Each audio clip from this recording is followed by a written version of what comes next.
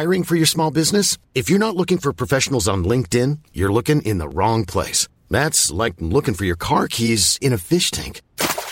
LinkedIn helps you hire professionals you can't find anywhere else, even those who aren't actively searching for a new job but might be open to the perfect role. In a given month, over 70% of LinkedIn users don't even visit other leading job sites. So start looking in the right place. With LinkedIn, you can hire professionals like a professional. Post your free job on linkedin.com/people today. There's never been a faster or easier way to start your weight loss journey than with PlushCare. PlushCare accepts most insurance plans and gives you online access to board-certified physicians who can prescribe FDA-approved weight loss medications like Wegovy and Zepbound for those who qualify. Take charge of your health and speak with a board-certified physician about a weight loss plan that's right for you. Get started today at plushcare.com/weightloss. That's plushcare.com/weightloss. plushcare.com/weightloss. Vi är sponsrade av Joina, som är ett nytt spel för dig som är över 18 år från Folkspel. Folkspel är ju föreningslivets ideella lotteribolag. Ni känner alla till Bingolotter och Sverigelotter som har tjänat ihop 17,5 miljarder till föreningslivet sedan starten 1991. Ja, och är det någonting som jag älskar med föreningslivet så är det ju att det ger upphov till liksom fysisk aktivitet och härliga upplevelser för mina barn. Det som är mindre positivt är ju alla dessa högar med olika saker som man förväntas göra som föreningsförälder. Jag vet inte hur många gånger jag har haft olika typer av lotter, tidningar eller andra grejer som ligger hemma och som jag tappar bort och som sen ska säljas. Det är godis, det är bullar, det är som sagt lotter, och sen så slutar det alltid med att jag får hosta upp själv ur egen ficka för att jag har tappat bort allting, och det blir ett himla krångel och meck. Och det kanske säger mer om mig än om själva den här verksamheten, men det är i alla fall ett problem för mig. Därför så älskar jag tanken på Joina, eller vad säger du, Manne?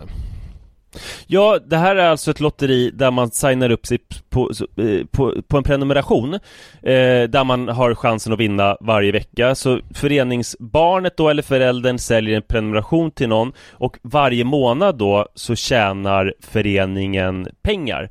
Väldigt, väldigt smidigt, och man behöver inte hantera några fysiska pengar eller något sånt. Och det är också såklart ett kul spel som man dock såklart måste vara över 18 år för att spela. Så om du eller din förening vill veta mer, så gå in på folkspel.se/joina med y och läs mer om det här smarta. Ja, det ska jag verkligen göra exakt just nu. Tack så mycket, Joina.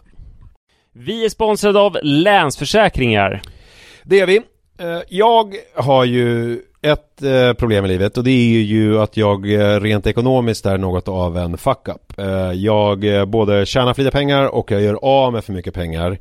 Och det finns ingen framförhållning, det finns inget sparande till mig själv, det finns ingen pensionsgrej som är så många som lyssnar skulle sätta kaffet i vrångstrupen när de förstår. Ja, de gör det nu. Ja, när de förstår hur illa ställt det faktiskt är. Däremot så har jag lovat mig själv att jag ska inte låta den här ekonomiska fuck-uppigheten, som jag kallar den, föras över på mina barn.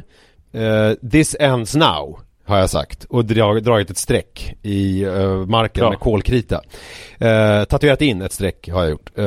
Och därför så sparar jag till barnen varje månad. Och vi har ett system, jag och Li, att Li sätter in pengar på ett konto varje månad och jag sätter in pengar på ett annat konto varje månad. Livet är föränderligt, löften bryts, men Länsförsäkringar finns där för alltid och kan hjälpa till, då bland annat med barnspar. Vi tackar Länsförsäkringar för att ni hjälper Nisse och andra att hålla sina löften. Och glöm då inte att Länsförsäkringar kan alltså hjälpa dig med bank, pension och försäkring. Tack så mycket.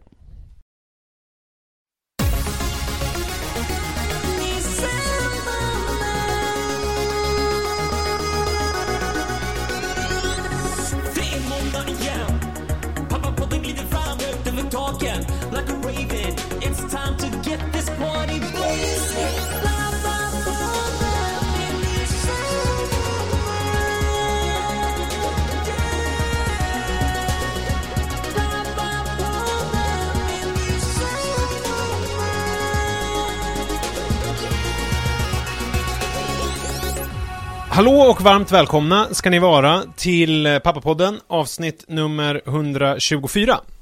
Jag heter som vanligt Ulf Elving och mitt emot mig sitter som vanligt Kjell Lönnå. Har jag berättat min hemskaste Ulf Elving-historia? Din hemskaste? Hur många har du? Nej, men jag har några stycken. Men det var så jävla hemskt. För att jag var skitfull var ute på bokmässan i Göteborg. Och så skulle jag gå ut med mitt norska förlag. Skulle vi gå vidare till något hotell. Jag ska inte ha ett norskt förlag. Ja, till en hotell efterfest. Vad skiljer liksom de norska förlagsfesterna från de svenska? De super ganska mycket på svenska, men de norska är ju helt galna. För att de har så mycket oljepengar? För att de dricker så sjukt mycket alkohol. Och för att de är såna alltså de älskar att gå på tur och alltså på riktigt så pratar de om att gå på tur och vara i sin hytte.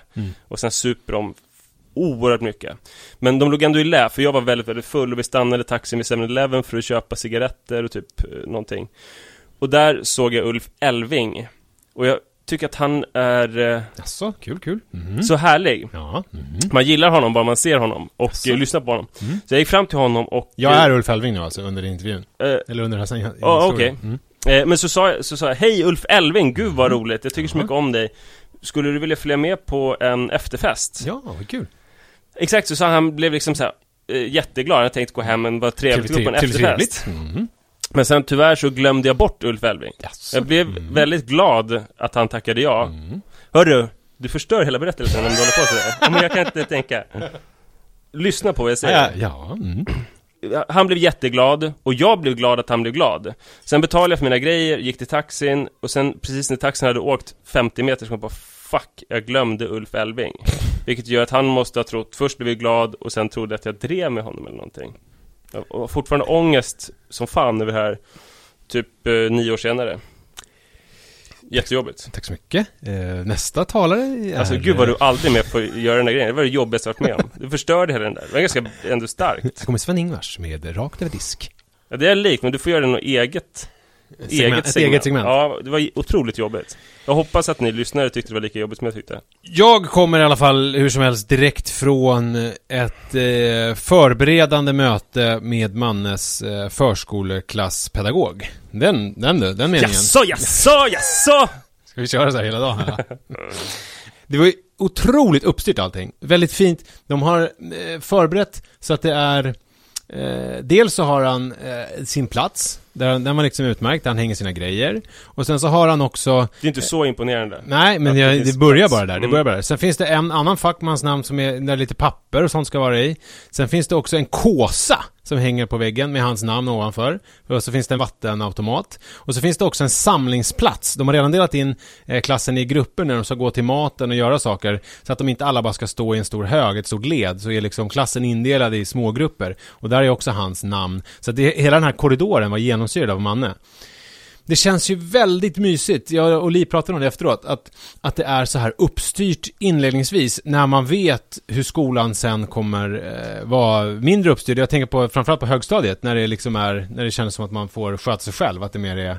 Då är man så varm i kläderna. Att då ska man ju liksom mer bara gå till skolan och klara sig själv. Men här är det väldigt... Man invaggas in i någonting. Och det kändes... Men hur är det på resten? Är man ute bland alla andra kids och har hela skolgården till sitt förfogande? Jag tror det. För jag fick ett schema och då står det rast. Det är liksom varje dag så är det rast. Och då är man väl ute och leker liksom. Det är som vanligt, som en vanlig skola. Det känns väldigt förberedande och väldigt kul. Så det ser jag fram emot. Och det kommer ju vara nu här i veckan som går, så kommer han börja sin förskoleklass. Är det någon slags inskolning då? Nej. Det är ett upprop i klassrummet, hela klassen med lärarna och föräldrar. Sen så är det en stor samling ute på skolan, där skolgården där hela skolan är.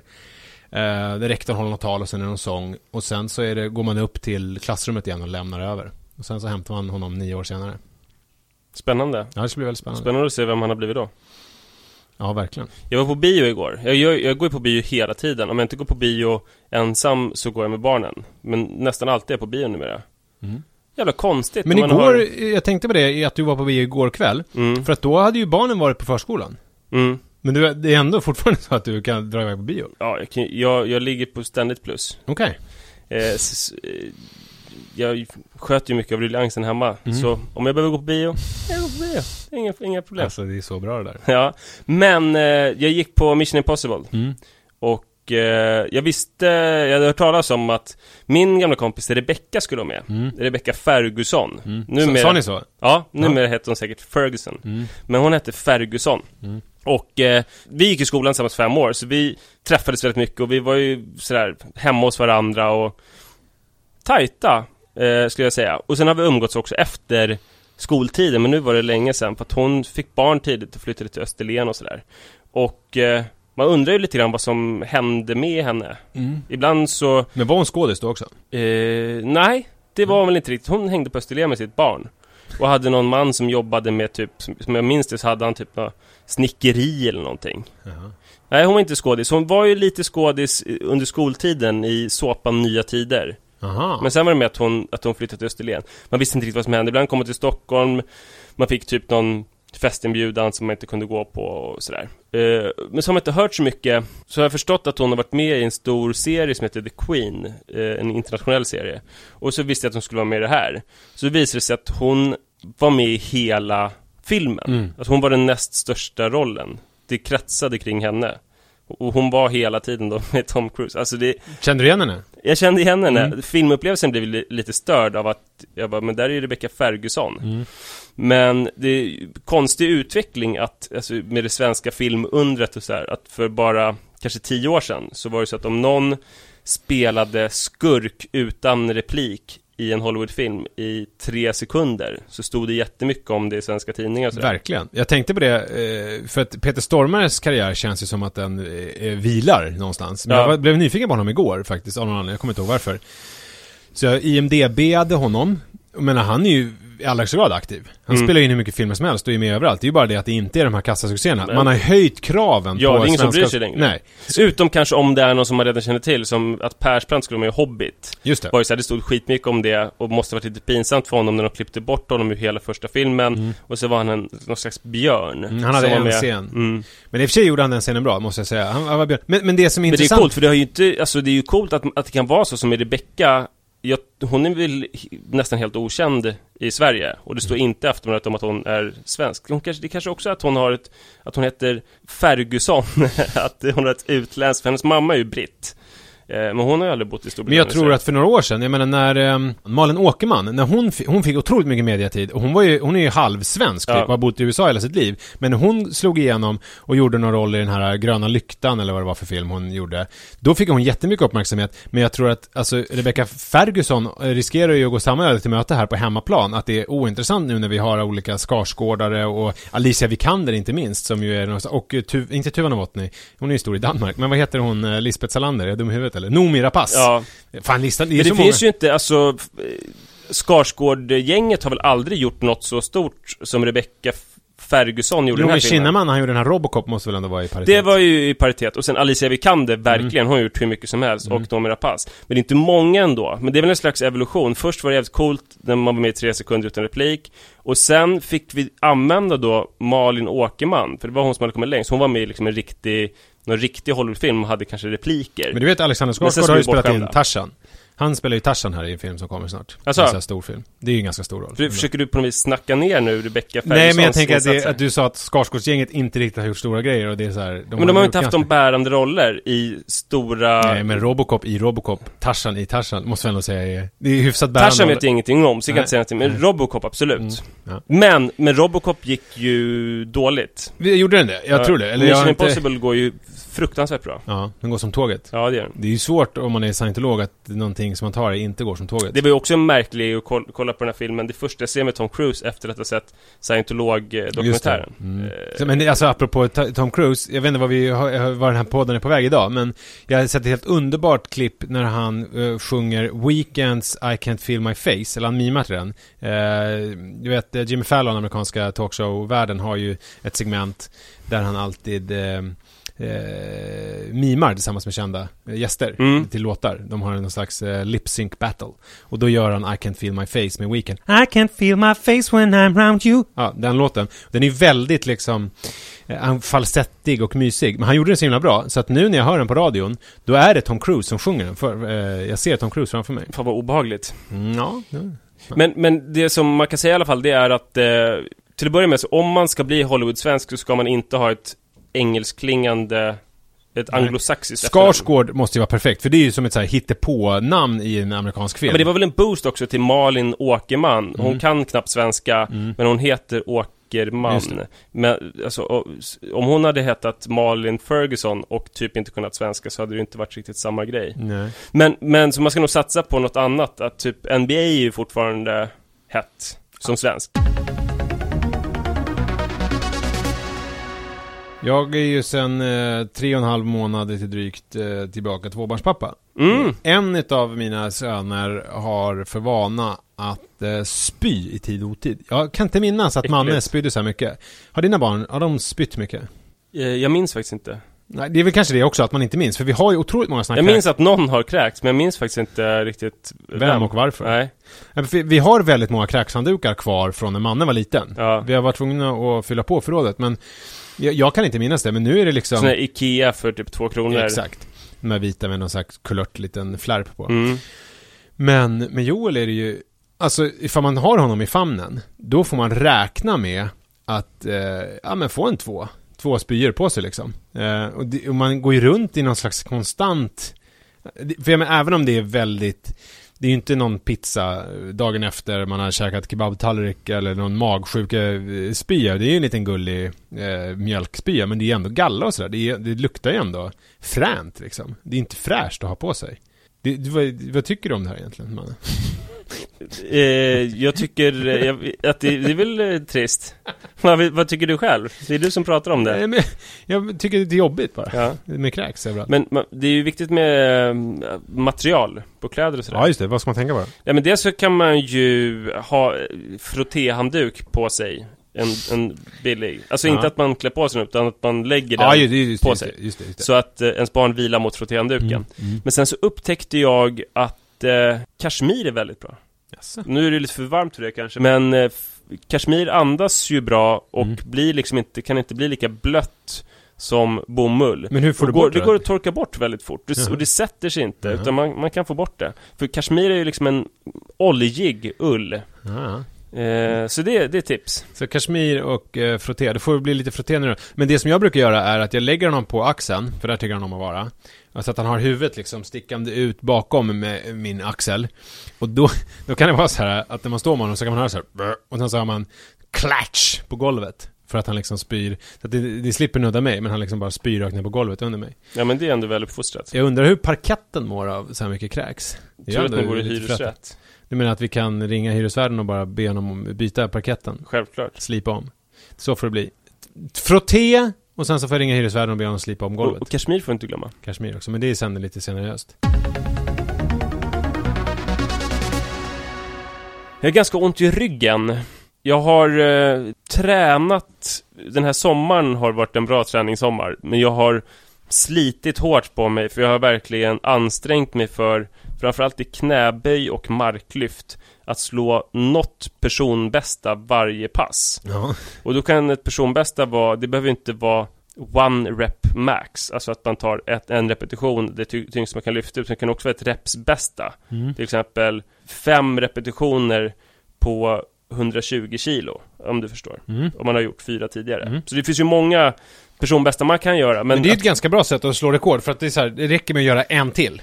Exakt. Och det är ju inte alltid man kan göra det, men det är ju ganska ofta man kan göra det. Det var ju som Sergej Buka när han satte världsrekord hela tiden. Då höjde han ju alltid stavhopparen. Då höjde han ju aldrig ribban ordentligt. Han höjde bara ribban 1 centimeter varje gång. För att han fick ju pengarna, han slog världsrekord och det blev ju stor uppmärksamhet. Men han hade kapacitet för mycket mer. Så han höjde liksom alltid bara någon centimeter. Och sen så blev det ju så här, han har slagit 14 världsrekord. För att han gick från 6 till 6 och 14. Istället för att gå från 6 till 6 och 10 i ett svep. Så tog han liksom 1 centimeter i taget hela tiden. Nej, men det är något som man ska göra, men trots det så är det ju sällan som jag är inne i en period när jag kan slå personbästan. Det senaste hände var i september, då hade jag liksom en period, en gynnsam förra september. Ja, och sen i juni har jag haft en sån bra period. Är det att du har formtopp? Eller vad är det som händer när du... Jag vet inte hur det har blivit så här.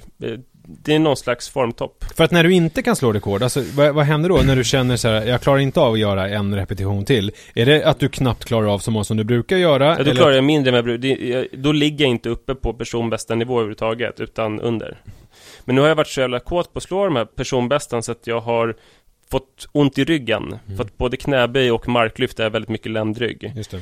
Så i helgen fick jag väldigt ont när jag typ lyfte upp något barn. Så jag la mig i soffan och grimaserade. Och Sara bara, vad fan gör du? För vi skulle iväg snart. Varför ligger du i soffan? Så att jag har ont i ryggen. Ont i ryggen? Du menar att du ligger i soffan för att ha ont i ryggen?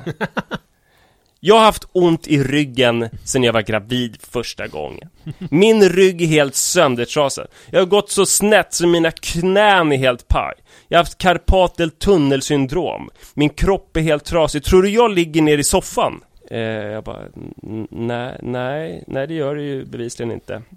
Det värsta jag kan tänka mig, det är om du skulle ha någon jävla ryggskada och så skulle du skylla på det. Jag kan säga det, om du drar på din ryggskada i gymmet, då kommer du behöva göra samma grej som annars. Och du kommer inte få ligga i soffan.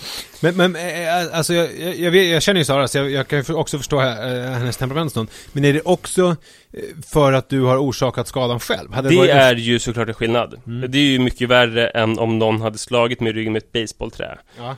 Men det som är lite jobbigt är att det kommer aldrig vara synd om mig. Ingen kroppslig krämpa kommer göra att det är synd om mig. Sara tycker att jag är obehaglig och frånstötande när jag är sjuk. Det har jag ju berättat om tidigare. Men innan hon var gravid första gången så låtsades hon ju ändå att hon tyckte synd om mig. Och pliktskyldigt så hämtade hon te eller kanske hyrde en film eller så här. Men efter graviditeterna så visar hon sitt förakt när jag är sjuk och liksom håller sig borta och suckar ljudligt.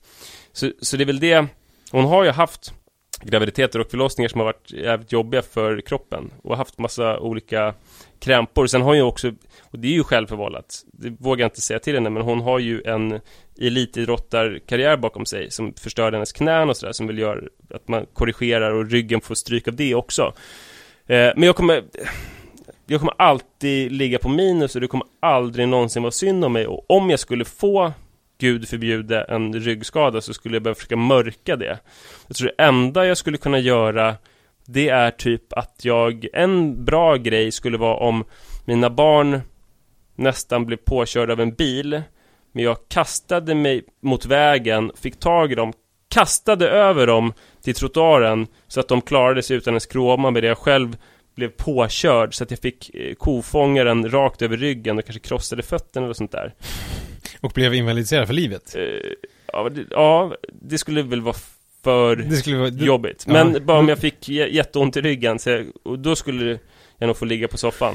Men alltså, det måste ju hända något väldigt, väldigt, väldigt dramatiskt, och jag måste göra något heroiskt som leder till min skada. Ja, det finns ju någon... Du verkar ha en annan situation, för att grundtillståndet i din familj är mer att det är synd om dig. Att du är den ömkliga som det är synd om. För att du har dina olika problem och så med dig själv.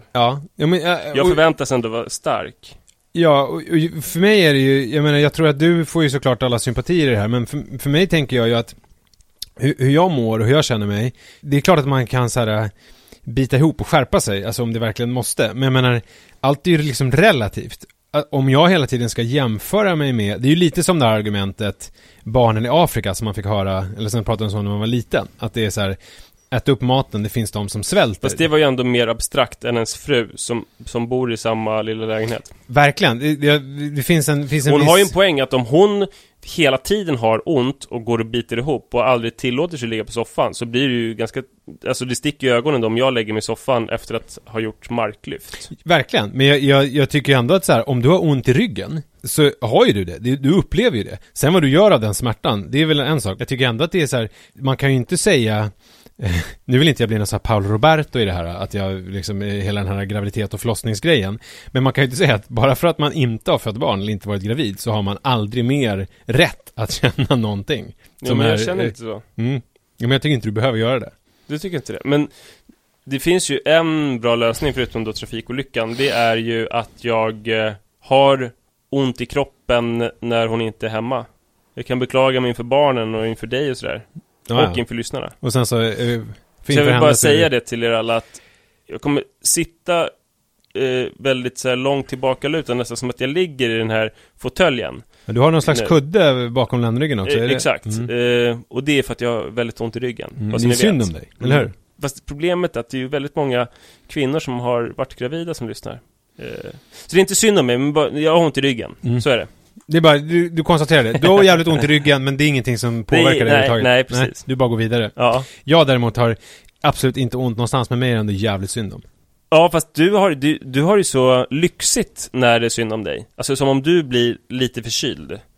Alltså det kommer en droppe snor och du känner att du måste harkla 2 gånger. Då får ju du ligga och kolla på film i 3 dagar. Ja. Det verkar så jävla härligt. Men vet du, det är ju för att, jag menar, alla har ju olika funktioner i en relation. Du har ju Li-funktionen i din relation. Och jag har ju Sara-funktionen i min relation. Vad är Li-funktionen? Ja, men så här mysig, omhändertagande och härlig liksom. Ja. Men det här har vi pratat om många gånger. Vad är man om man inte är mysig omhändertagande? Vad är den andra funktionen? Nu vill inte jag måla in Sara i det här hörnet. Nej, men då är man ju motsatsen. Det är bara en inverterad version av det. Det vill säga självisk, bryr sig inte om vad skulle hända om båda var mysigare? Men det går inte, då blir man inte ihop. Nej. Ja, då skiljer man sig. Alltså då blir det en clash. Det funkar inte. Så är det.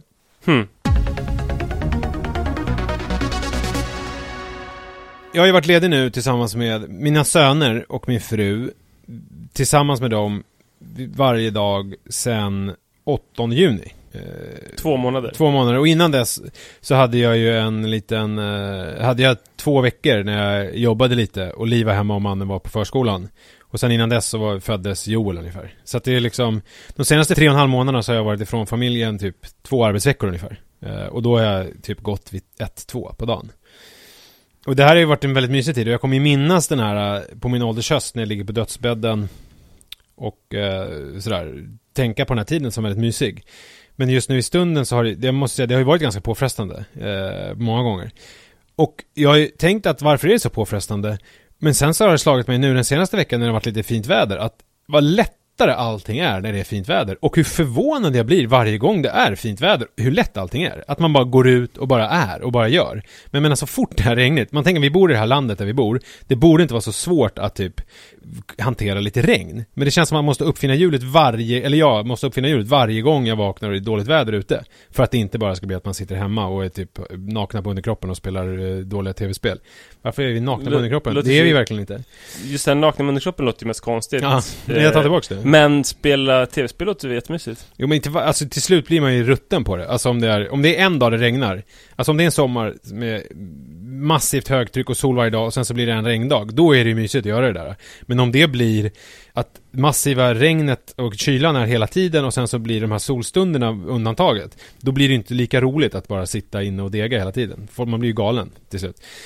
Men i alla fall nu har det varit fint väder här. Vi var på landet en sväng och nu har vi varit hemma några dagar. Och det har varit så jävla härligt. Igår så var vi hemma på förmiddagen och sen så drog vi in, trots det fina vädret, då märker man att man börjar bli bortskämd, så åkte vi till Fotografiska. Museet, ja. Och kollade på foton.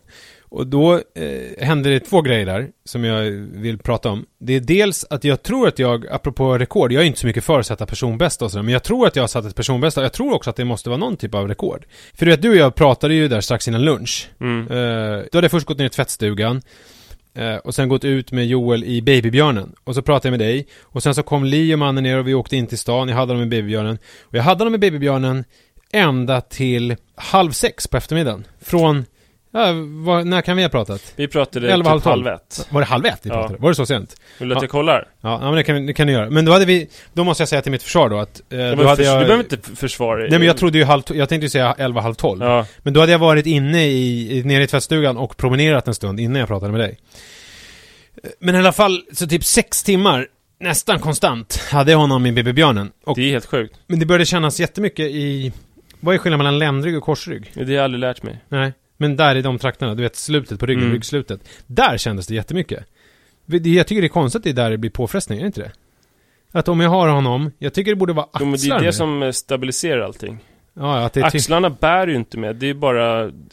Det ligger tyngd där, men den fördelas ju bra av Babybjörnen. Okej, så det är ryggen. Men det som du bär upp, det är med slutet av ryggen. Ja, just det. Det var där det började kännas. Precis där är ont också. Fan vad fint. Två handikappade män. Men jag har ju inte ont, måste jag säga. Jag bara... Det spelar ingen roll. Och det hade ju varit mer heroiskt att få ont i ryggen för att man slår världsrekord i babybjörnsbärning. Det var också kul att ha med Manne, för att han skötte sig faktiskt. Han tyckte till och med Alltså han fick ett ryck när han tyckte att det var astråkigt. Och då fick han spela Subway Surfer på Lees mobil och sitta i något hörn med hörlurar. Men då var det som att han efter en stund tröttnade på det. Och då började han titta på den här utställningen av den här britten som har varit i Afrika. Alltså det är djurutställning, liksom bilder. Och ställa massa frågor. Det kändes väldigt mysigt och han gick runt och frågade. Men sen Anders Zorn-utställningen, det är ju fotografier av Anders Zorn som han tog. Han var ju väldigt fotointresserad och mycket av hans kända målningar är ju, han är ju känd för att de är tagna, att de är fotografiska, alltså de är liksom ögonblicksbilder. Du vet, kvinnor som böjer sig ner i någon, och han är bra på att måla vatten och sådär. Så. Och mycket av dem har ju fotografier som förlag att han fotade och sen så målade av, så att säga.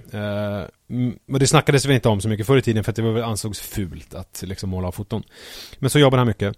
Och sen så var det, helt plötsligt så gick jag runt där och det var ju liksom dels sådana där bilder på dalkullor i vatten och sen så var det lite olika resebilder och sen helt plötsligt så var det en bild där en svart kvinna ligger på en säng och sen så en vit kvinna pillar henne i fittan. Och vad fan är det här? Och då, alltså, jag vet inte varför jag blev så chockad att det var liksom... För att du hade mannen med dig? Nej, han var inte med just då. Nej. Jag hade bara min yngsta son på bröstet i den här babybjörnen. Men det var liksom... Jag vet inte om det var det svartvita och att det var nästan någon sån där att höll man på med, lite som att så här, föräldrar har sex. Alltså så här, höll man på med sånt här på den tiden? Man tänker ju att... sen vet man intellektuellt att det är fel, men man har känslan av att förr i tiden så var det oskyldigt och känsligt med sex och sen har det blivit mer och mer tolerant. Vilket är ju fel, för det har ju gått upp och ner liksom. Ja. Och sen så att man hade ju sex på precis samma sätt som nu. Alltså när man väl hade det så var det rätt kunde det vara rätt stökigt. Speciellt i sådana sammanhang, för det här var ju på älskar att se stökigt. Det här var ju taget på en bordell i Chicago. Alltså, nu har man ju sett man har ju sett skildringar. Det var en bild som Anders Zorn hade tagit. Otroligt. Ja. Men var du inte rädd att mannen skulle komma till det där rummet? Det var intressant också, för att det här, han har ju varit väldigt mycket med nakenhet och sådär, att han är intresserad av det. Men den enda bilden han reagerade på, det var på nedre, på den stora utställningen de har Ines och Vinod eller hur man säger, som är som modefotografer, den stora utställningen med deras bilder. Och då var det en bild som man reagerade på, och det var två tjejer som satt på cyklar. Alltså det var en lite så här, den var ju sexuellt laddad bilden liksom. Det var, de åt banan, så här, lite halvöppen mun och satt med liksom trosor på några cyklar. Den reagerade han på. Alltså där var liksom, men sen så var det så här, det var ju ganska mycket nakenbilder och det tyckte han inte var det sa han ingenting överhuvudtaget. Hiring for your small business? If you're not looking for professionals on LinkedIn, you're looking in the wrong place. That's like looking for your car keys in a fish tank. LinkedIn helps you hire professionals you can't find anywhere else, even those who aren't actively searching for a new job but might be open to the perfect role. In a given month, over 70% of LinkedIn users don't even visit other leading job sites. So start looking in the right place. With LinkedIn, you can hire professionals like a professional. Post your free job on linkedin.com/people today. Hi, I'm Daniel, founder of Pretty Litter. Did you know cats tend to hide symptoms of sickness and pain? I learned this the hard way after losing my cat, Gingy. So I created Pretty Litter, a health monitoring litter that helps detect early signs of illness by changing colors, saving you money and potentially your cat's life. Pretty Litter is veterinarian developed, and it's the easiest way to keep tabs on your fur baby's health right at home. Go to prettylitter.com and use code ACAST for 20% off your first order and a free cat toy. Terms and conditions apply. See site for details. Men den där Zornbilden vet jag inte om man såg. Med fittan och fingrarna. Men alltså det som jag tänkte på de här bordellerna var att alltså det måste ha varit så alltså jävla skitigt och äckligt på de där ställena. Alltså det är ju långt innan man har fattat vikten av god hygien och så här, alltså könssjukdomarna måste ju liksom ha bara liksom gick man in i sådana rum så måste man ha fått en könssjukdom i stort sett. Luften var mättad av könssjukdomar. Ja, och förstå doften som var där inne. Förstå hur det liksom, i det här rummet där hon de såg ut som att de var höga. Alltså jag tänker att de kanske höll på med en opium eller någonting. Opium, och sen har man säkert jättemycket parfym, försöker dölja doften av syfilis, öppna syfilissår. Inte nu, syfilis blir man inte så kåt av kanske, men när du tänker på den där tiden och på de här grejerna, går du igång på det? Nej. Nej, tycker du att det är... Jag tycker det är otroligt obehagligt att tänka på. Ja. Alltså, smuts. Alltså jag är inte känslig för typ bakterier och smuts som jag stöter på i vårt moderna samhälle, men jag tänker på så här sopor på gatan, liksom jästa sopor. Man har ju känt det när man har rest i vissa varma länder, typ i Sydostasien. Där man bara ställer ut alla sopor, det luktar jästa sopor överallt. Jag får panik av det. Jag blir inte kåt. Det är inget att bli kåt av. Nej. Men jag tänkte mer den där typen av bordeller. Alltså liksom, för jag har ju ganska smutsig fantasi på många sätt och går igång på ganska konstiga saker. Men just det här, det var ju bara vämjelse. Och det är en annan typ av smuts än syfilisår och var säkert som du gillar. Du tänker smuts som stökigt sex. Det gillar du. Så den delen är bra. Men det här med massa könssjukdomar och opium och så. Ja, men alltså de måste ha gått igång. Eller tänkte de då, nu blir det väldigt så här från mannens perspektiv här, att det liksom är, jag menar, stackars de här kvinnorna på alla sätt och vis. Men alltså, var det bara själva knullet som var själva grejen, eller gick sådana son och sådana här gubbar, gick de igång på hela den här bordellstämningen, eller var det bara, för man vet ju att det var en annan... De gick igång på det, och då fanns det ju, i och med att samhället var mer primitivt i sin kvinnosyn, så hade ju de ett behov av bordeller, för det var viktigt med den här indelningen, tror jag, att kvinnor var horor eller madonnor. Och eftersom alla ville gifta sig med madonnorna men ha det stökiga sexet, så ville de gärna träffa horan. Så att du tror inte att nu för tiden så kan ju kvinnor vara allt möjligt. Det finns inte de här tydliga facken. Nej, men tror du att så Andersson hade inte stökigt sex med, vad hette hans hustru, Emma? Eller var det hans dotter? Ja, weird. Men du tror inte att de hade stökigt sex? Med sin dotter? Med sin hustru. De kan nog ha haft stökigt sex, men jag tror att man gärna sparade det stökigare sexet till någon som inte skulle vara den här rena personen. För det har man ju förstått att det fanns ju man tar Lennart Geijer i bordellhärvan och allt det där med idag när man ser det och sätter det i perspektiv, om man tänker sig en politiker idag som skulle göra samma sak, så skulle ju han bli bespottad på ett sätt som Lennart Geijer inte blev. Han blev ju till och med skyddad av statsapparaten och Palme och hans gelikar. Men då i sitt sammanhang som det var då, så var det var ju inget underligt. Jag menar, jag vet ju Lennart Geijer, hans fru följde ju med honom till bordellerna och typ väntade utanför så här, när de var, det var ju en annan syn på hela de där grejerna då, på den tiden. Ja, allt det här kommer jag att tänka på där jag gick med Jojo i min babybjörn och hade barn springande omkring mig. Men nej, det var, alltså jag blev verkligen, det är ju som det där med att om man är ute på internet, då kan man förvänta sig att det kommer upp en banner med någon porr var man än befinner sig, för att så funkar. Men just när man går på den Andersson och de här oskyldiga dalkullorna som böjer sig fram lite försiktigt över vattnet, eller någon stackars pojke i Istanbul på någon marknad avfotograferad, så helt plötsligt så bara boom! Förra veckan så stängde du ville stänga av internet, så nu vill du stänga av fotografiska. Ja, jag vill nog stänga allt.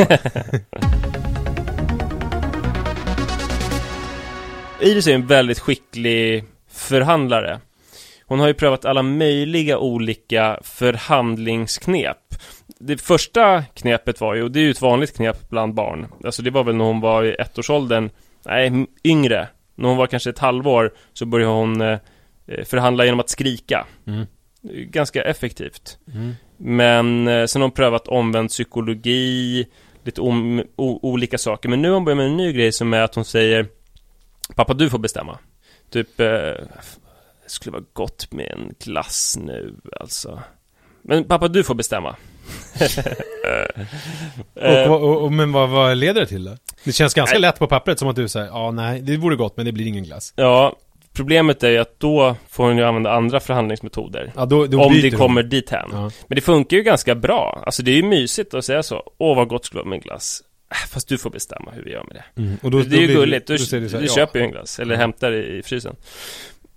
Och det är ju spännande att jag har varit med om den här strategin förut och vet hur otroligt framgångsrik den är. När jag reste i Kambodja, jag var i Phnom Penh, så sa de hela tiden om man skulle betala någonting eller fråga vad någonting kostade, så sa de alltid up to you, sir. Alltid up to you, sir. För att de visste att de kan inte ens säga de här beloppen som en västerlänning skulle kunna frivilligt, alltså liksom $3. Det kan de ju inte säga, det låter ju konstigt. Det är typ som om någon amerikansk turist skulle be dig bära en väska.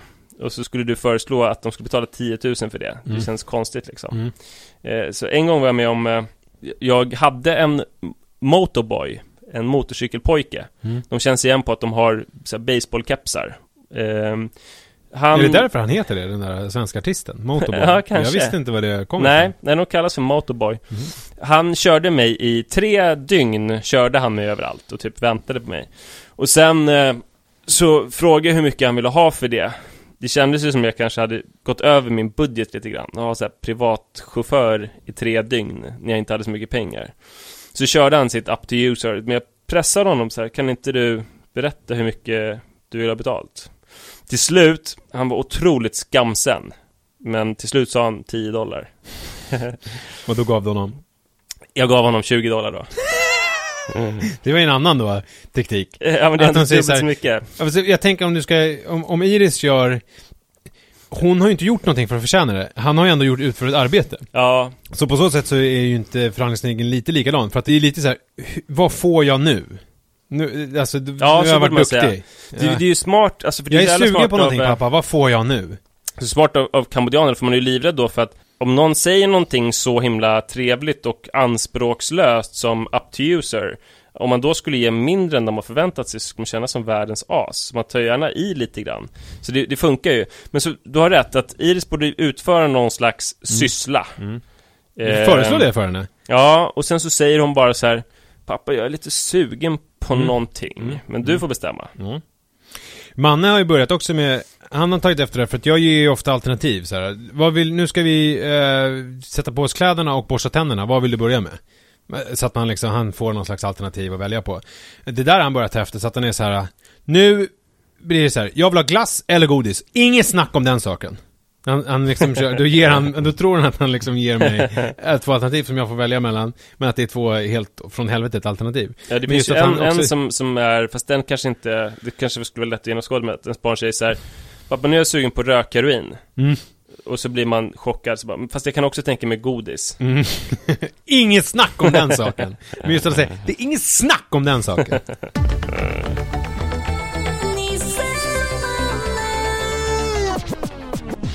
Men det är inte bara Iris som har utvecklat knep i vår familj, utan även Sara och jag. Det är så här, under semestern så har vi gjort det som är lättast. Det vill säga, jag har lagt Iris och Sara har lagt Rut.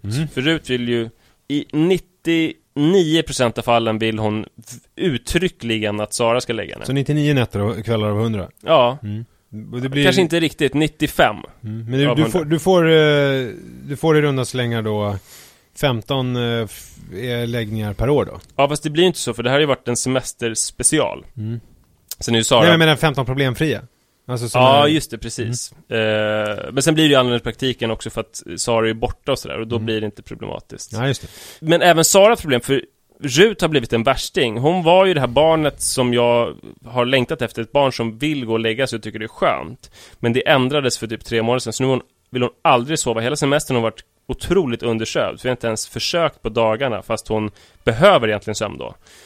Så hon har varit jätteundersövd, övertrött på kvällarna, inte velat somna.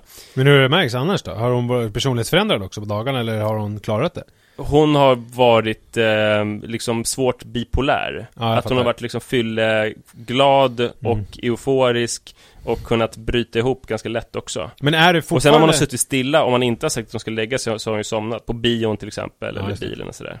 Men i alla fall, så även när Sara, hon väljer att Sara ska lägga, men även när Sara lägger så kan hon få så här fruktansvärda utbrott och skrika jättemycket och sådär.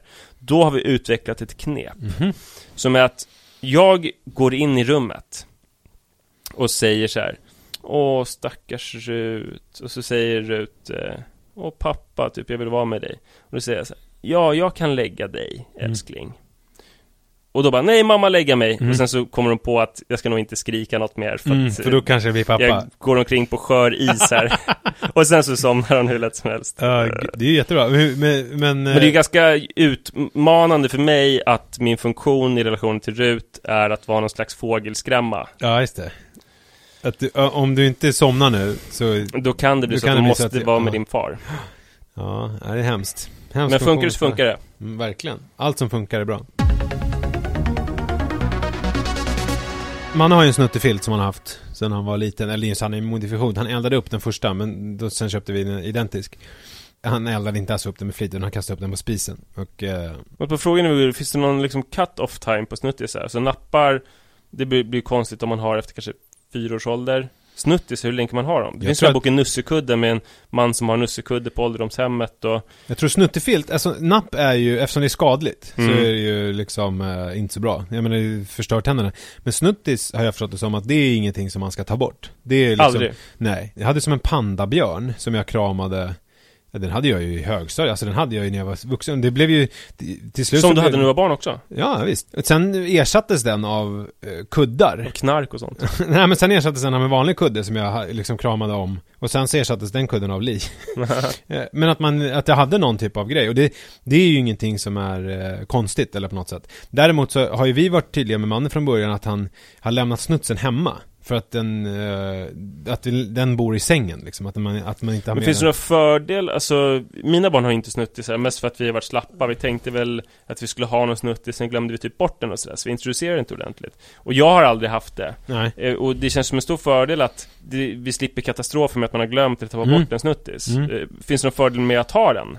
Nej, jag vet inte, man har ju alltid haft ett behov av det. Men jag vet ju till exempel min syrra, alltså Mannes kusin, som inte är min systras utan min syrras dotter. Hon har ju sjalar som från början är ju min systers sjalar som hon började använda oavsett, alltså utan någon yttre påverkan så att säga. Så där har det blivit att min syster har köpt på sig såna här sjalar och hon kan ju ta vilken som helst av en sån liknande sjal i ett liknande material. Smart. Så jag tror att Iris och Rut har väl inte kanske haft något behov av det. För jag tror att alltså, har man ingen snuttis men har ett behov av det så kommer man snutta på någonting.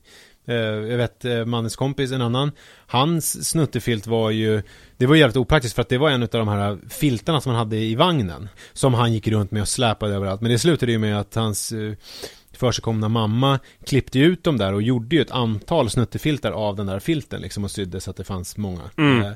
Så att jag tror att Iris ser ut inte har behövt någon helt enkelt. Eller så behöver de det. Det är ju ganska stökiga nätter. Ja, men hade de behövt det, då tror jag att de hade tagit någonting som fanns till hands liksom. Någon liten kudde eller vad som helst.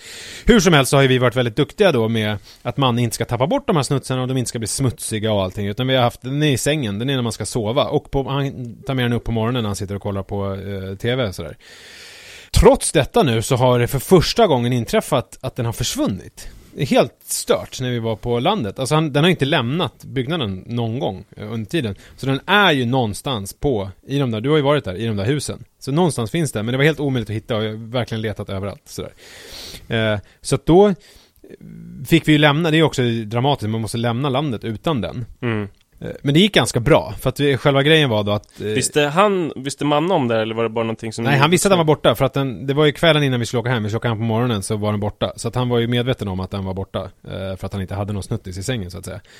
Och sen när vi åkte hem, då sa vi det, vi stannar på vägen hem och köper en ersättningssnuttefilt. För jag kan ju med gott samvete säga att den kommer komma fram, för den finns ju någonstans på landet, den har inte varit någon annanstans. Så att jag menar, någon gång kommer den komma fram. Kanske inte idag, kanske inte imorgon, men någon dag kommer den där jävla snutsen dyka upp, för den är någonstans där. Så att då sa jag, men då köper vi en som vi kan ha tills farmor och farfar hittar den och kommer med den. Och det alltså gick jäkligt bra. Alltså, vi var inne på 2 affärer, men vi hittade ingen som var exakt likadan. Men vi hittade en som var likadan till formen. Det är de här dinglisarna eller de heter. Jag vet inte om du har sett dem. Det är sådana här svenskt producerat och mysigt och dyrt och sådär. I någon mysigt material. Så det är ju någon typ av polyesteraktigt i det också, eftersom det smälter när det brinner. Eftersom hans förra smälter lite grann. Han var ganska nöjd med den. Han var, ja men det här blir bra. Och sen så hade han den. Och första kvällen tyckte han var lite kul att ha den där, alltså sin ersättningssnuttefilt liksom. Han sa att den luktar inte som den vanliga och sådär. Men då sa jag det att ja, men den kommer snart lukta som den gamla, för att ibland tvättar vi din snuttefilt och då luktar ju den nytvättad och sen så blir den som vanligt igen. Och han bara ja, det var lugnt. Det var inga konstigheter, så låg han med den. Men sen igår kväll, nu är det alltså andra kvällen igår, då var han helt galen alltså. För då ville han ha sin snuttis. Då var det liksom, då funkade inte de där två. Och då tröstade vi honom, och han till slut så är han så pass stor så att han ändå förstår att han står inför fait accompli. Alltså det är liksom ingenting vi kan göra. Men då slutade det med att han typ så här, det var Li som la, att han så här, mamma, då kan du ta den här. För då vill han inte ha den, då bara liksom lämnar han ifrån sig den. Då var det väldigt sorgligt alltså. Att han lämnar ifrån sig den på det sättet. Så nu får vi se hur det blir, om det är så här att han har börjat fasa ut snuttefilter nu, trots att jag inte vill göra det. För så var det med nappen också. Det var första kvällen ganska bra, sen hade han någon backlash andra kvällen, men sen så slutade han ju med napp, och det var liksom inga konstigheter alls. Så vi får se hur det blir ikväll, om han... Det var spännande kväll framför dig. Om det är intressant för honom. Men då drog jag mig till minnes, för att jag hade ju en snuttegris, alltså innan pandan. Så det var ju liksom... Jag vet inte om det var upp till Mannes ålder, alltså 5-6, som jag hade den där snuttegrisen. Någonstans fasades den ut till förmån för den här pandan. Den grisen tappade jag ju bort, för det var en sån här som jag hade med mig överallt. Och den tappade jag bort i tid och otid. Jag vet inte, nu får min kära mor och far, som jag vet lyssnar, rätta mig om jag är fel, men jag vet inte om det var 4-5 gånger jag tappade bort den där, och de lyckades hitta en ny ersättare. Till slut, den sista jag har är liksom en som min mamma har sytt själv, som jag hade. Och det är intressant det där du pratar om med snuttefiltens betydelse, om det är hur viktigt det är. För jag kommer ju inte ihåg att jag snuttade. Det kommer jag inte ihåg, alltså själva snuttandet. Men däremot kommer jag ihåg förlusten. Jag kommer ihåg en gång att jag hade tappat en, det här är ju väldigt mycket en barns minnen, men jag minns att det var på en buss, och det känns som att det kanske var på Djurgården, och det var jag och min mormor, och att jag någonstans hade tappat min gris. Och att förlusten är ju större än vad egentligen tryggheten den gav är, på något sätt. Jag vet inte om det är en lärdom för livet att man inte kan lita på någon. Jag tycker det känns som att de föräldrar som har haft snuttisar ger snuttisar till sina barn. De föräldrar som har haft snuttisar ger snuttisar. Ja, så kan det ju vara. Men å andra sidan då så har vi också exemplet på föräldrar som inte har gett några snuttisar där barnen själva har fixat. Min syster till exempel, hon hade ju en nalle som hon hade i alla år. Den kommer jag ihåg, men hon har ju inte gett någon snuttis till mannens kusin, vad jag vet. Det har ju bara blivit de där falarna. Och hennes lillebrorsa har ju ingen snuttis vad jag har sett. I alla fall vad jag vet om.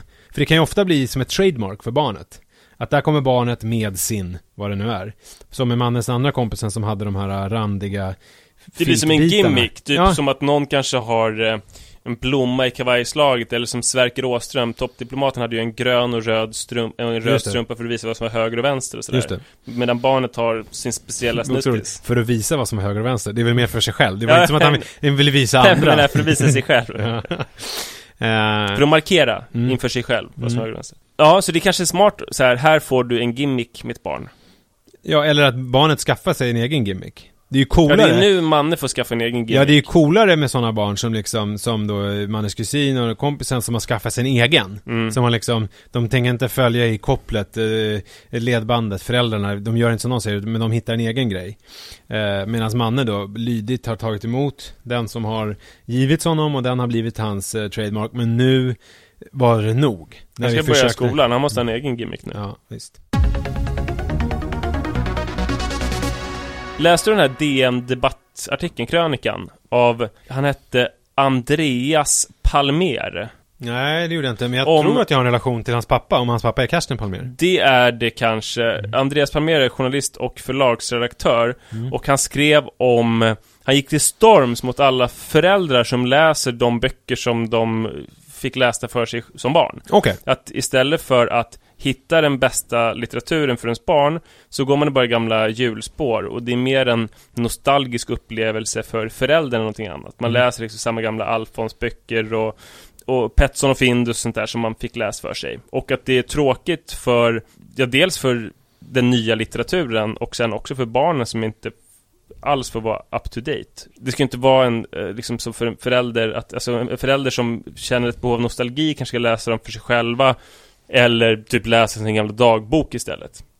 Jag känner mig väldigt träffad. Jag har ju väldigt mycket så, de böcker som jag har köpt har ju varit sådana böcker som jag läste när jag var liten. Väldigt mycket. Jag tror de enda nya böcker, jag har en del nya böcker, men det är för att jag är med i Barnens bokklubb, så de skickar nya böcker. Men de jag har köpt, det har varit gamla, typ Lilla syster kanin och Alfons och Astrid Lindgren böcker och sådär. Så jag känner mig dålig. Men då kom jag på att min pappa, han vill ju också dela med sig av bokskatten från sin barndom och ungdom. Och ibland så gick det ju bra, men vissa böcker var skittråkiga, som till exempel Pelle Svanslös. Fruktansvärt tråkigt när han läste Pelle Svanslös. Och sen när jag blev lite äldre så försökte han få mig att läsa Biggles. Det hette väl egentligen Biggles, men man sa Biggles. Om det här flygar-esset, så här ungdomsspänning. B. Wahlströms ungdomsböcker. Exakt. Grönbok. Som han hade läst väldigt mycket som barn och ungdom. Och jag gav det liksom några försök, men gillade det verkligen inte. Och det var fint av min pappa att han insåg det. Att han inte fortsatte försöka, utan han insåg att Biggles är inte någonting för min son. Men så skulle vi gå till en bokhandel i Hudiksvall. Och eftersom jag inte gillade Biggles så insåg han att, och han gjorde det rätta då, han skulle köpa Biggles till sig själv. För han längtade så mycket efter att läsa Biggles. Och jag var väl då kanske 9 år och skulle köpa Stephen King. Jag läste ju ofta böcker som var alldeles för avancerade för mig. Och det är inte som att jag var någon underbarn som fattade dem, utan bara jag tyckte att det var mäktigt att läsa Stephen King. Och sen var det ju en jobbig upplevelse att försöka traggla sig igenom de här böckerna. Men då sa pappa att kan vi säga, för den här bokhandelsmannen som hade den här bokhandeln var någon gammal barndomskompis eller skolkamrat till pappa. Och eftersom pappa ju är lite halvkänd som en litterär person i Hudiksvall, så vill han inte göra bort sig genom att köpa Biggles. Så pappa viskade till mig att vi får göra så att vi säger att Stephen King-boken är till mig och att Biggles-boken är till dig. Och jag bara, okej, det kan vi göra. Men problemet var ju att enda anledningen till att jag läste Stephen King var ju att jag ville framstå som en väldigt sofistikerad och mogen person. Så att de 3 meterna fram till bokhandelsdisken så tänkte jag att jag får göra som pappa säger. Men så frågade då den här bokhandelspersonen, jaha, så du läser Biggles, vad roligt, det läste jag när jag var barn. Och då kunde jag liksom inte låta bli. Bara, nej, det är pappa som la den där. Jag ska ha Stephen King-boken. Och alltså jag skulle sett min pappa, han blev högröd i ansiktet. Han tyckte det var så jävla pinsamt. Och så fick jag en tillrättavisning när vi kom ut från den här bokhandeln. Vi stod i Guldsmedjan, köpcentret i Hudiksvall. Så lärde man av det. Det var två gigantiska egon som möttes inom bokhandlaren. Verkligen. Så pappa gjorde ju helt rätt att han insåg att om jag vill ha Biggles i mitt liv så får jag läsa det liksom. Ja, visst. Min son vill ha nya böcker. Det som var lite fel var väl att man kanske också ska stå för det. Nu hade ju problemet varit löst eftersom det finns ju internetshopping nu som man kan göra. Verkligen, men det här är lite, för mig blir det intressant för att jag läste ju alla de där. Jag läste ju inte så mycket Biggles kanske, men jag läste Tvillingdeckarna läste jag hur mycket som helst. De älskade jag verkligen alltså, fy fan. Men samtidigt som jag läste ju också så här Betongrosorna, Olof Cederlids liksom samtida, och läste ju en del såna fantasy modernt, och samtidigt som jag läste Tolkien.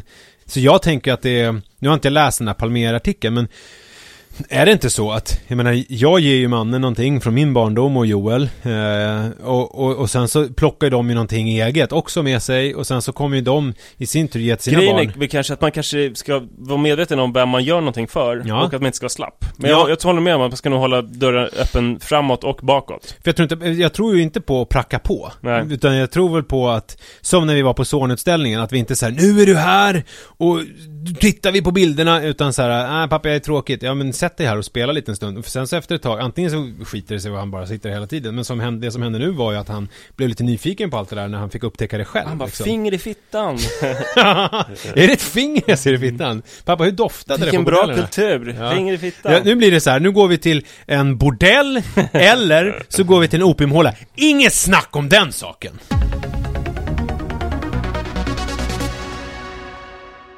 Hörni, tack för att ni lyssnade. Nu är det slut för idag, inget snack om den saken. Nej, inget snack om den saken. Jag ska bara säga snabbt att det är så underbart när ni använder hashtaggen pappapodden. Det är det bästa jag vet. Fortsätt gärna med det. Det bästa du vet, det är ju när folk kommenterar ditt utseende positivt på Instagram. Det ska jag säga är det bästa du vet. Hur visste du det? Men jag tänker att det jag har aldrig sagt det, men det är sant. Men det händer inte så ofta. Nej. Men du lägger inte upp den typen av bilder. Du skulle kunna fiska mer. Typ hur skulle det då? Ja, men som den här bilden, dels överkroppsbilder med bara överkropp. Ja, det kan du inte göra över för mycket. Nej. Men som den här bilden när vi var och käkade på Barbro. Det var ingen fiske, det var ju bara en bild så här. Nu har jag klätt mig som Alexander Skarsgård. Jo, men du var ju ändå snygg. Alltså det var ju en bild när det ändå... Och jag ska lägga upp liksom bilder där jag tycker att jag ser snygg ut. Ja. Ja, som Martin Melin. Verkligen som Martin Melin. Där kan vi snacka någon som... Okej, så det ska göra att jag kommer vara lite mer som Martin Melin och lägga upp mycket bilder på mig själv där jag tycker att jag är snygg. Och då får ni gärna skriva vad snygg du är. Och sen får ni använda hashtaggen pappapodden. Kanske skriva men kan man inte skriva att du är snygg också? Jo, det får de jättegärna göra. För det tycker väl du lika härligt som jag tycker? Fast jag tycker framförallt om att få... Vad smart du ser ut. Nej, men alltså få... Vilken bra pappa du ser ut då. Nej, men jag tycker om att få beröm för min personlighet. Eftersom jag har ganska dålig självkänsla. Nej, för att du vet hur snygg du är. Jag tror ju alltid att folk tänker att jag är en idiot och ett svin. Så att när folk gör motsatsen och skriver någonting om att, så här, att jag verkar bra eller att jag verkar duktig, det... Typ så här, Nisse, var bra att du är verkligen en vettig förebild. Ja, men lite sånt. Jag fick ju en jättefin kommentar på bloggen om att så här, jag tänkte skriva det här länge, men så här, du är så jävla bra typ eller någonting. Sånt är ju, du är ett geni, stod det. Ja, det är ju sånt. Sånt är ju härligt att få. Men genier är ju ofta liksom idioter och självförbrännare och sådär. Det är tyst. Jag tänker bara ta den här kommentaren. Okej, ge oss massa komplimanger. Mig för utseendet, Nisse för att han är så liksom duktig och uppbygglig och snäll och genial. Och fast jag säger, det som jag blir allra gladast över, det är kuvert med stora summor pengar. Jag blev väldigt glad för, vad roligt skulle vara om det finns någon pappas-lyssnare som lagrar cigarrer och vill skicka cigarrer som är lagrade. Lagrar? Ja, jag tror så lagar. Jag bara, nu. Någon som lagrar cigarrer och bara, den här vill jag att du ska ha för att den har jag sparat i 6 år och nu är den perfekt. Ja. Bra. Tack för idag. Hej då. Producerat av Perfect Day Media. Vill du lyssna på något mer? Prova Alex och Sigges podcast. Jag vill att du ska skriva ett ursäktande mejl till Soran Ismail. Där du skriver att du ska absolut inte ta illa upp. Det är bara positivt. Det jag sa i podcasten om knas. Okej. Det ska vara typ 1200 tecken långt. Oj, det är långt. Det är det som gör det svårt, för att du kommer framstå som en dåre. Att du skriver så långt mejl om någonting som är ganska oskyldigt. Okej. Det börjar liksom med hej Soran. Ja, hej Soran. Då skriver jag mejlet till Soran samtidigt som jag berättar den här historien ur mitt liv. Ja, som sakta då töms på energi.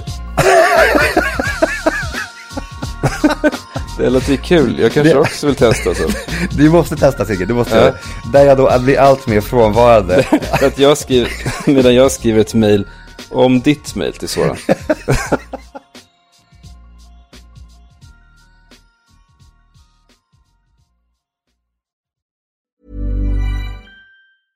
Even when we're on a budget, we still deserve nice things.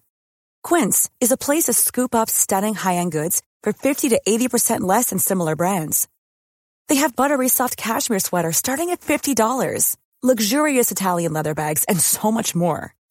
Plus, Quince only works with factories that use safe, ethical, and responsible manufacturing. Get the high-end goods you'll love without the high price tag with Quince. Go to quince.com/style for free shipping and 365-day returns. Hi, I'm Daniel, founder of Pretty Litter. Did you know cats tend to hide symptoms of sickness and pain? I learned this the hard way after losing my cat, Gingy. So I created Pretty Litter, a health monitoring litter that helps detect early signs of illness by changing colors, saving you money and potentially your cat's life. Pretty Litter is veterinarian developed, and it's the easiest way to keep tabs on your fur baby's health right at home. Go to prettylitter.com and use code ACAST for 20% off your first order and a free cat toy. Terms and conditions apply. See site for details.